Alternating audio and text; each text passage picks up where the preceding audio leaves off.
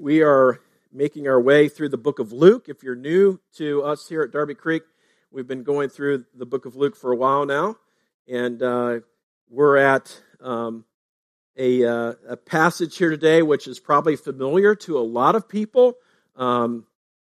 Jesus feeding the 5,000, and just an amazing passage. So let's go to the Lord in prayer right now, and let's ask for His help as we get into His Word. Heavenly Father, we are so grateful to be able to be here in Your presence. We're so thankful that just that You provided a way for us to have a relationship with You, Father, through Jesus Christ, by His amazing act of love on the cross and His subsequent resurrection. And we do look forward to His return. And we want to set our heart on You, Lord, this morning, like we're singing about. And we want to lift up our family and friends and church family who are struggling this morning, struggling maybe physically, in need of Your healing touch. God, we just pray that You would grant them that gift of healing and strengthening them, giving them endurance, and putting their hope in You, Lord. And so, Lord, we also just pray for us as we're about to hear Your word. Lord, we pray that Your Holy Spirit would fill us, would strengthen us, we would be attentive to what You have to say.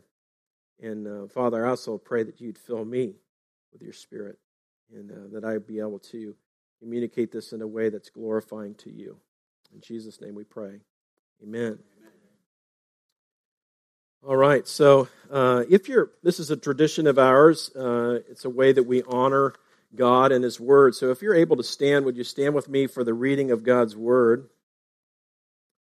And I'll read the passage this morning, and you just listen. It's Luke chapter 9, verses 10 to 17. Here's the word. On their return, the apostles told Him all that they had done, and He took them and withdrew apart to a town called Bethsaida.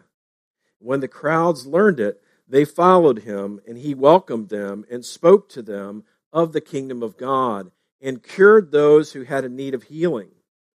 Now the day began to wear away, and the 12 came and said to Him, "Send the crowd away to go into the surrounding villages and countryside to find lodging and get provisions, for we are here in a desolate place." But He said to them, "You give them something to eat." They said, "We have no more than 5 loaves and 2 fish, unless we are to go and buy food for all these people."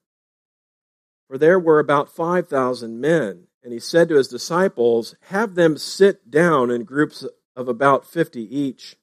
And they did so, and had them all sit down. And taking the 5 loaves and the 2 fish, He looked up to heaven and said a blessing over them. And then He broke the loaves and gave them to the disciples to set before the crowd. And they all ate and were satisfied, and what was left over was picked up, 12 baskets of broken pieces. This is the word of the Lord. Please have a seat. Depending on Jesus, that's what we're talking about today, and that's what we see in this passage here, depending on Jesus. And I don't know what your situation is that you are in, where you are, maybe the Lord's has you in a situation where you're thrust into depending upon Him for something. And honestly, regardless of whether it's a crisis or not, we all need to depend on Jesus, for sure. But it seems like we notice it more in a crisis, right? And so there are several things as we look through this passage here I want to mention. And that is just, of course, the setting is the disciples, as you recall, they have been out on a mission trip, as we called it, and where the Lord had sent them out to preach the kingdom and to heal the sick. And Jesus imparted to them that power to do it. And so just an amazing experience. And they're coming back, and they're now looking to get some R&R, right? So they're looking to get a little rest, and Jesus says, "Let's go away." And certainly since all that Jesus had been doing was making the rounds, and everybody hearing about what's happening. And of course, they're all just following him, and so here they are, not able to get their R&R. But the neat thing is, and I was just looking this up, there's parallel passages in the other Gospels. In Matthew 14, in the parallel passage to this, Matthew 14:14, it says, when he went ashore, he saw a great crowd and had compassion on them and healed the sick. And the thing that just struck me is this, maybe it's obvious just that, the Lord just looks and he sees people and he has compassion on them. He knows they have needs. And so it's his compassion that he has on the people that doesn't just send them away, that he continues to minister in spite of all, probably the disciples needing a break. And so they're there experiencing the compassion of Jesus. And so before we actually get to break down the text a little bit more, I just want to say to you, I don't know what your ideas of Jesus are. I don't know what your background is regarding your experience with Jesus or God, but I want to let you know, if you haven't known this, is that God loves you.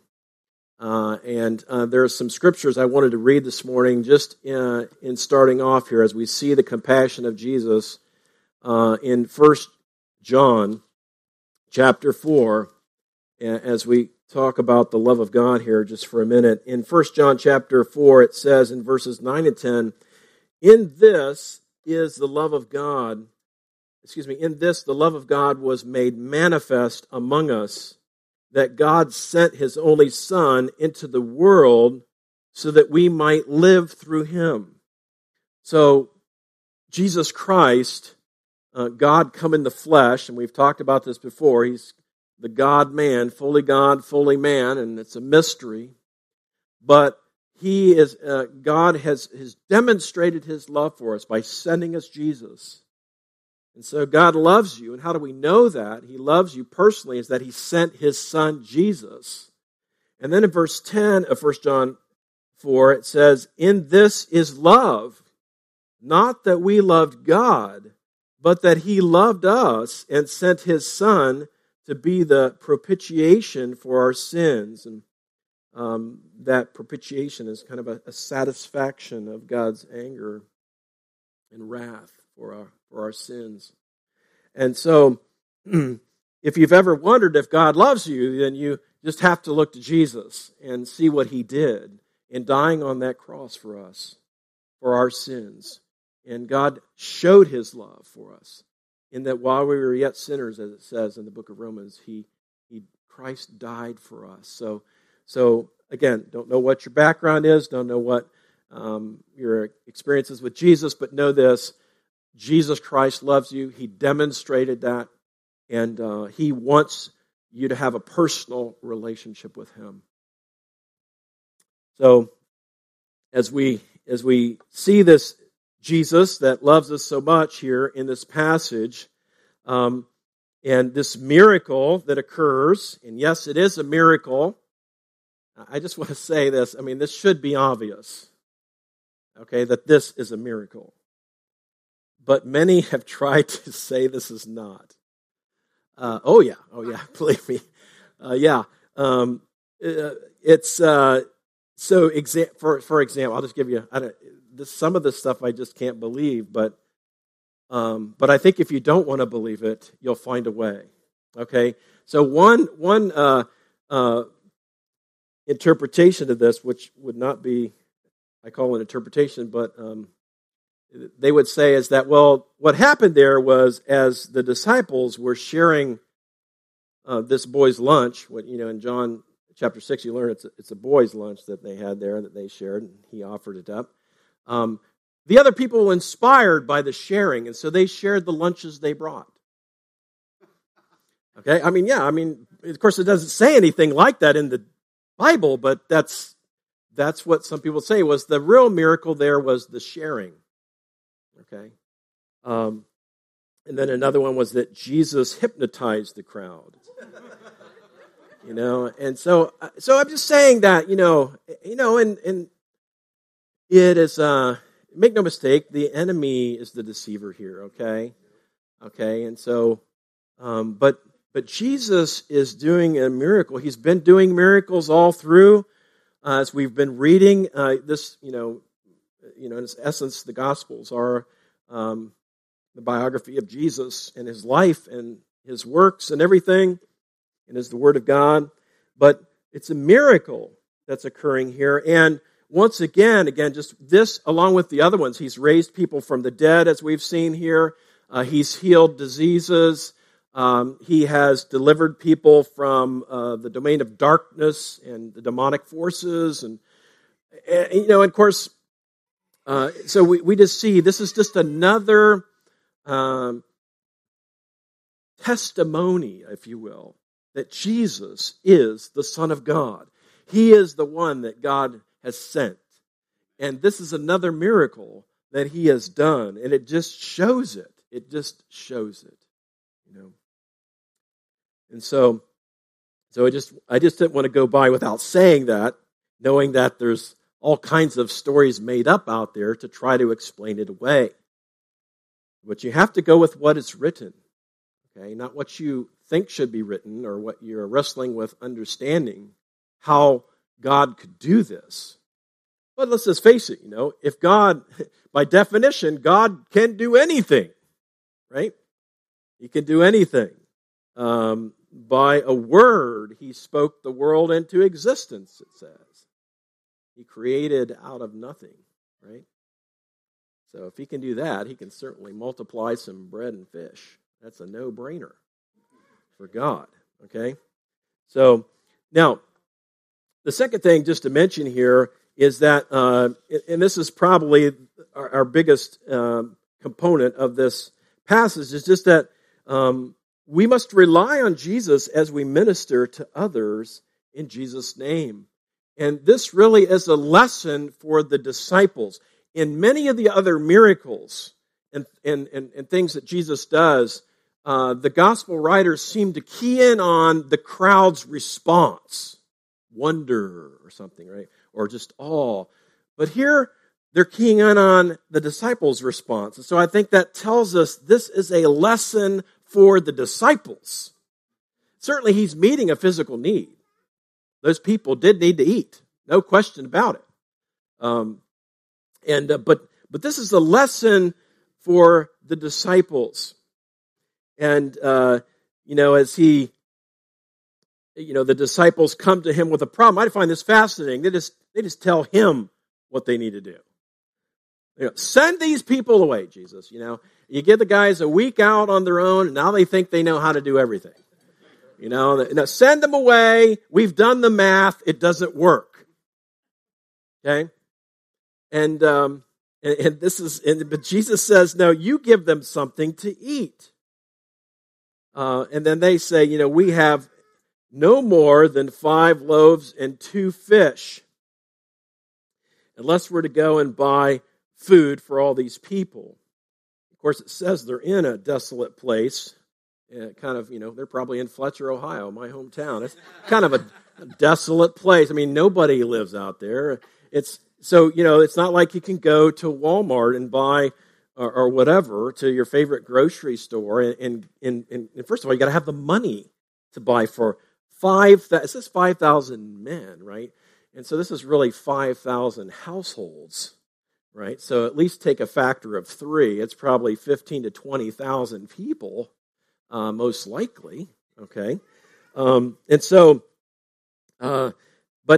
But it seems like Jesus is using this ministry problem to prepare his disciples to minister to others in his absence, because we know what's coming, right?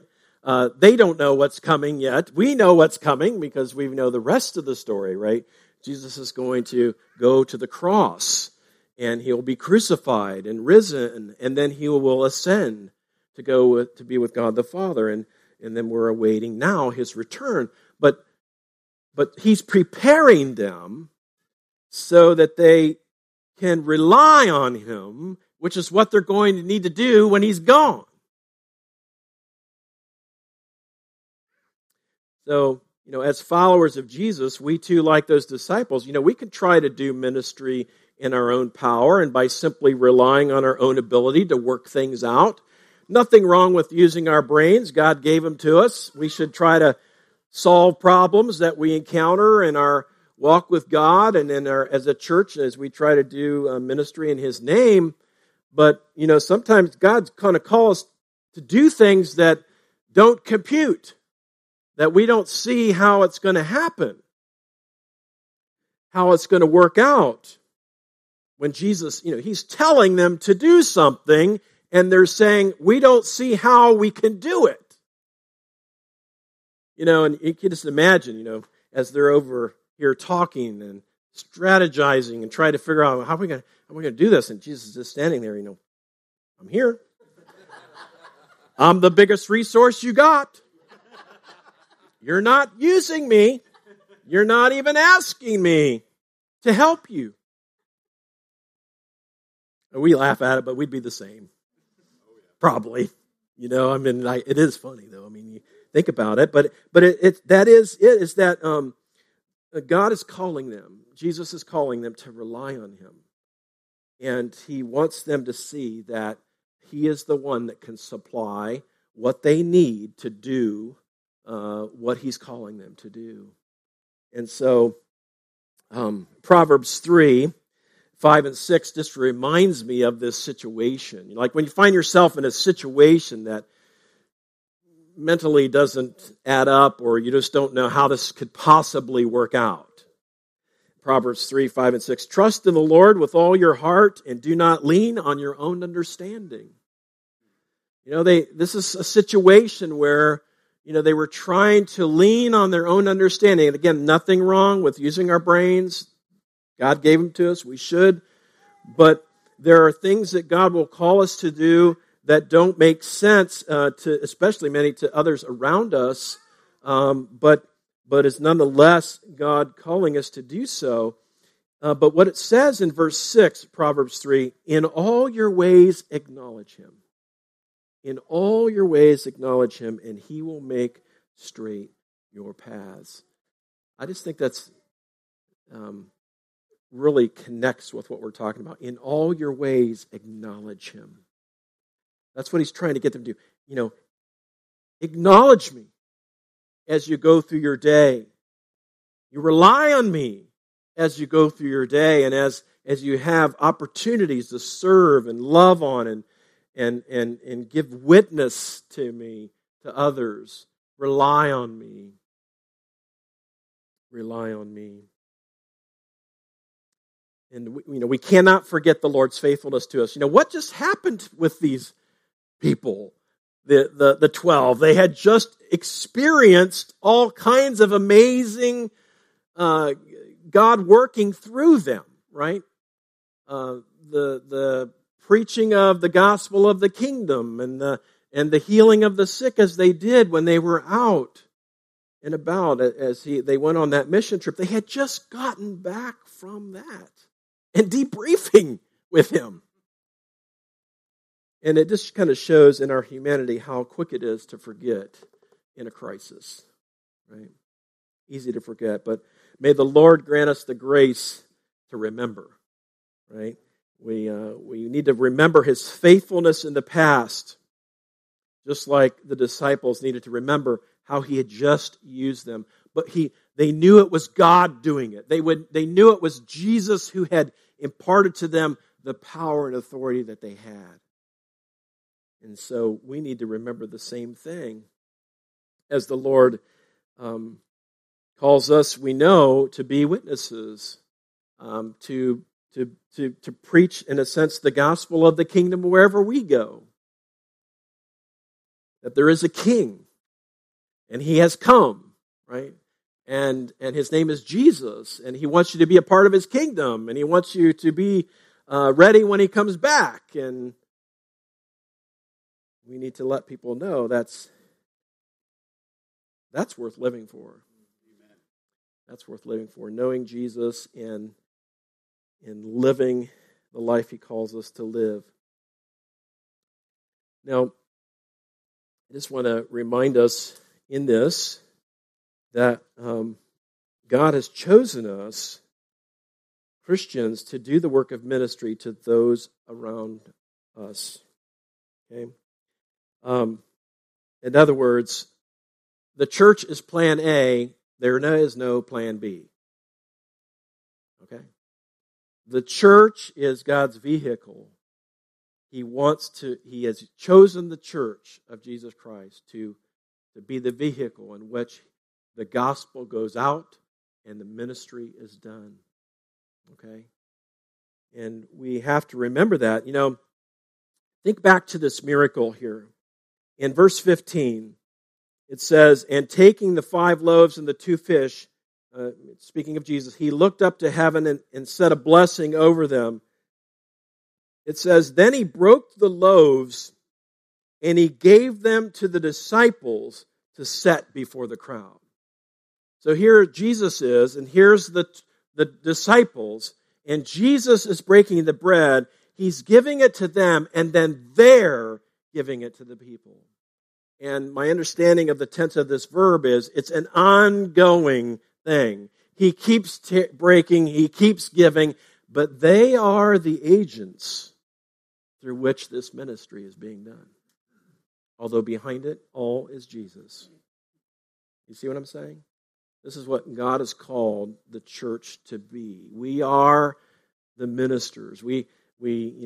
Everyone is a minister if you're a Christian, okay? It may not be your vocation, but we're agents of the Lord Jesus Christ. We're to be his ministers, and he wants to work through us to do what he's wanting to accomplish. He wants to reach people. He wants to love on people. He wants to heal people. He wants to bless them. So we are to be, and you've heard this probably before, in the hands and feet of Jesus, right? Now, in the Gospel of John, just along with this theme here, that as these disciples here, Jesus worked through them. Jesus was doing the miracle, but he worked through them, right? And so he wants to work through us. In John chapter 17, in Jesus' prayer, known as his high priestly prayer, John 17, starting in verse 20, and this is Jesus praying. He says, "I do not ask for these only." In other words, not just the disciples who were with him at that time. "I do not ask for these only, but also for those who will believe in me through their word." That's us. And all the other believers throughout since that time. Jesus was praying for you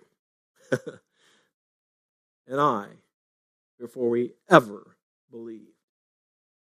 But he's praying this. He says, "That they may all be one, just as you are, Father, are in me, and I in you, that they also may be in us, so that the world may believe that you have sent me. The glory that you have given me, I have given them, that they may be one as we are one.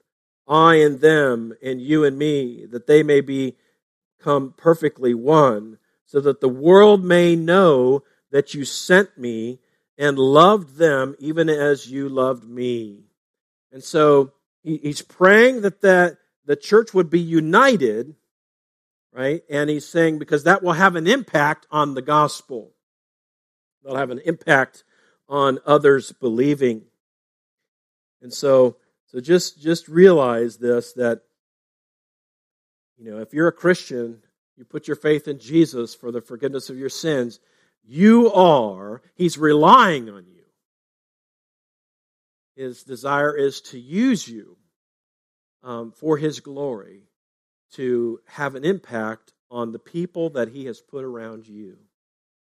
And we know in the book of Acts that it does say that God has set the times and the places where people will live. And that means he has set the time and the place where you will live. And he knows the people that will live around you. And he knows the children that you'll have. If you have children, he'll know the nieces and nephews you will have. He knows the grandchildren you will have if you have ground. He knows, and he has you there to be his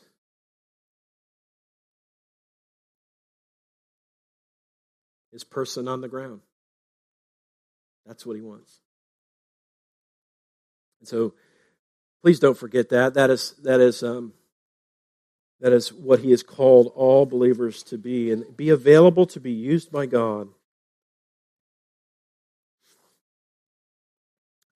Now, the last thing to mention here is this. Jesus provides an abundance of whatever is needed. And as we see in the passage here in verse 17 of Luke 9, they all ate and were satisfied. And what was left over was picked up 12 baskets of broken pieces. More than enough. They thought, well, there's no way, Jesus. There's no way we can do this. Yes, there is. If you rely on me, there's more than enough. Jesus will supply us with more than enough to do what he calls us to do. Right? So if you find yourself in a situation with a family member and you have a ministry opportunity, or maybe it seems like an impossible situation, there's no way God's going to work this out. There's no way he's going to heal these relationships. There's no way he's going to transform this person. There's no way they're going to believe. And just remember this. Just remember this. Right? And don't forget that we serve a God who inspired his servants to write Ephesians chapter 3. Ephesians 3:20.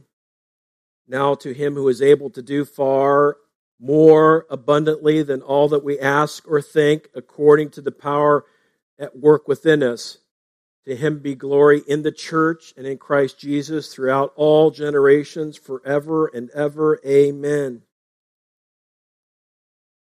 So, you take that situation, that ministry opportunity, that ministry problem that you find yourself in, and you wanted to be used by God, and you don't know how God could work this out, or solve that problem, or fix that situation, or fix that person, if you will. And you got to realize, we serve the God who can do abundantly more than we ask or think. I can think of some pretty wild things being able to be done. But he says even more than that. Even more than that. We serve the God of Daniel. Okay? Saved from the lion's den. All right? You just think, we serve the God who little David beat big Goliath. That was impossible. But God's like, that's not a problem for me. And so it just gives us so much hope, knowing that the Lord, as we make ourselves available, he's able to do whatever he wants to do. And we just need to rely on him. We need to, one of the ways, obviously that shows reliance is prayer. Prayer shows we're relying on God. Our desperation in prayer and our continuing to approach God in prayer on behalf of people that we're also willing to open our mouths to and to minister to and to say truth to in a loving way. But we can't change hearts, right? There was nobody that could have changed my heart to know Christ. But God can. Right? And he's going with us wherever we go. Okay. On this truth about that Jesus provides an abundance for whatever is needed. And just don't forget that, okay? Because all of our situations are unique. All of our family situations are unique. All of our work situations are unique. But just know this, that whatever the Lord has you in, He will provide for you what you need. Okay? Abundantly. Abundantly. 2 Corinthians chapter 9, verse 8. One of my favorite verses. It says, "And God is able to make all grace abound to you, so that having all sufficiency in all things at all times, you may abound in every good work." See, the good works that God has planned for us, as it says in Ephesians 2:10, that He's laid out before us in our lives. We may feel the burden of those and maybe see impossibility, and God says, but that's not a problem because my grace will abound to you in those areas that I've called you to. And that should encourage us that God's able to make grace, all grace abound to us. His grace is sufficient for us. It's all sufficient in all situations, at all times. You find promises like that, you've got to hang on to those. And so, depending on Jesus, I just want to end by saying two things, really. One is for anyone who has not put their faith in Jesus. Let me just say to you, Jesus is all you need. Jesus is all you need. When it comes to being healed from your sin and your brokenness, and if any of us has spent any time in this world, we realize we're broken. We're broken people. We have sin in our lives, and that sin acts out and causes all kinds of havoc in people around us and in our own lives. Brokenness. Jesus wants you to come to Him as you are. He doesn't want you to wait to get things fixed up good enough to come to Him, because, frankly, that can't happen. He wants you to come to Him. Bring your brokenness to Him, bring your sin to Him, and just cry out to Him. And let Him satisfy the deepest longings you have, because everything that we've gone after before it's Christ, we're looking to satisfy that which only Christ can truly satisfy. And so He satisfies our deepest longings. There's no other drug or person can do. Let Him take your sin, receive the forgiveness that only He can offer. Now, like I said, you can't, I don't know what you're waiting for if you haven't put your faith in Christ, but He loves you. And like I said in the beginning, He has demonstrated that love. And He wants you to just come to Him. He wants you to come to Him and put your faith in Him, even not knowing all that that's going to mean in the future, but just that you know that Jesus is the Christ, the Son of the living God, who died on the cross for you, for your sin, so that you could be rightly related to God and have a relationship with Him. And so this morning, I just encourage you that, if you're not depending on Jesus to save you and to help you and heal you, then you need to. You need to. Acts 4:12 says this. It says this about Jesus, Acts 4:12, and there is salvation in no one else. And there is salvation in no one else. For there is no other name under heaven given among men by which we must be saved. It's Jesus. That's it, okay? And then, for those who are already believers, and I just want to ask, do you feel ineffective in ministry, in ministering to others? Are you overwhelmed like maybe the disciples were, right? As you look out on the broken world, it can look so overwhelming. And you mean like what am I supposed to do with that? How am I supposed to help that? All that's going on. Well, just like the disciples, like Jesus was trying to teach the disciples, he's like, rely on me. Rely on me. It doesn't matter what those problems are that the people have and to whom you're ministering to. The Lord Jesus can handle them all, and He wants to use you as His ambassador, as the Bible says. And but you don't have to know all the answers. You don't have to know how to fix it all. You just have to be available to be used. And look to Jesus to supply you with the power to do it. Look to Jesus to supply us with the compassion we need.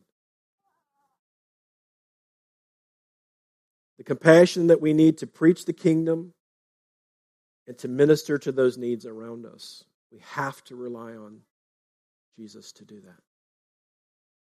We have to depend on Him. And before we pray, this one last verse. 2 Peter 1:3, a wonderful promise for believers in Jesus. It says, His divine power has granted to us all things that pertain to life and godliness, through the knowledge of Him who called us to His own glory and excellence. So we've got everything we need to live out the life He's called us to. He's given us His Spirit. We've got our orders, if you will. Now we just need to rely on God. Okay, let's pray. Lord, we come to You this morning, and thank You so much for teaching us through Your disciples. And this lesson of depending on You to minister to other people, we know there's nothing we can do in our own power that's going to have any kind of spiritual effect. So Lord, we ask and pray. Well, first of all, I want to just confess. We want to confess to You if we've been relying on ourselves to do Your work. So Lord, we want to confess that in any measure that we've been relying on ourselves, in our own ingenuity, our own creativity. And we know You use those things. We know You use our thoughts. We know You use our minds. We know You use our creativity. But we don't want to rely on those things in and of themselves when it comes to ministering to others. And Lord, we just pray that You would, we want to rely on You. We cry out to You now, Lord. We want to, in all the places that we live, and all the places that we work, and all the people in our family, Lord, that don't know You. Lord, help us to be a light and to be a mouthpiece. And Lord, help us to with compassion look upon them, not with judgment, but with compassion, and to be able to compassionately tell the truth. And Lord, help us to preach the kingdom and invite people into the kingdom of God by putting their faith in Jesus and allowing them to let Jesus transform their lives. Lord, thank You that You've given us, as it says, Your divine power. And so, Lord, help us not to forget that. Help us to not forget Your faithfulness in the past, but to let that bolster our faith as we look ahead to the future, Lord. In Jesus' name we pray. Amen.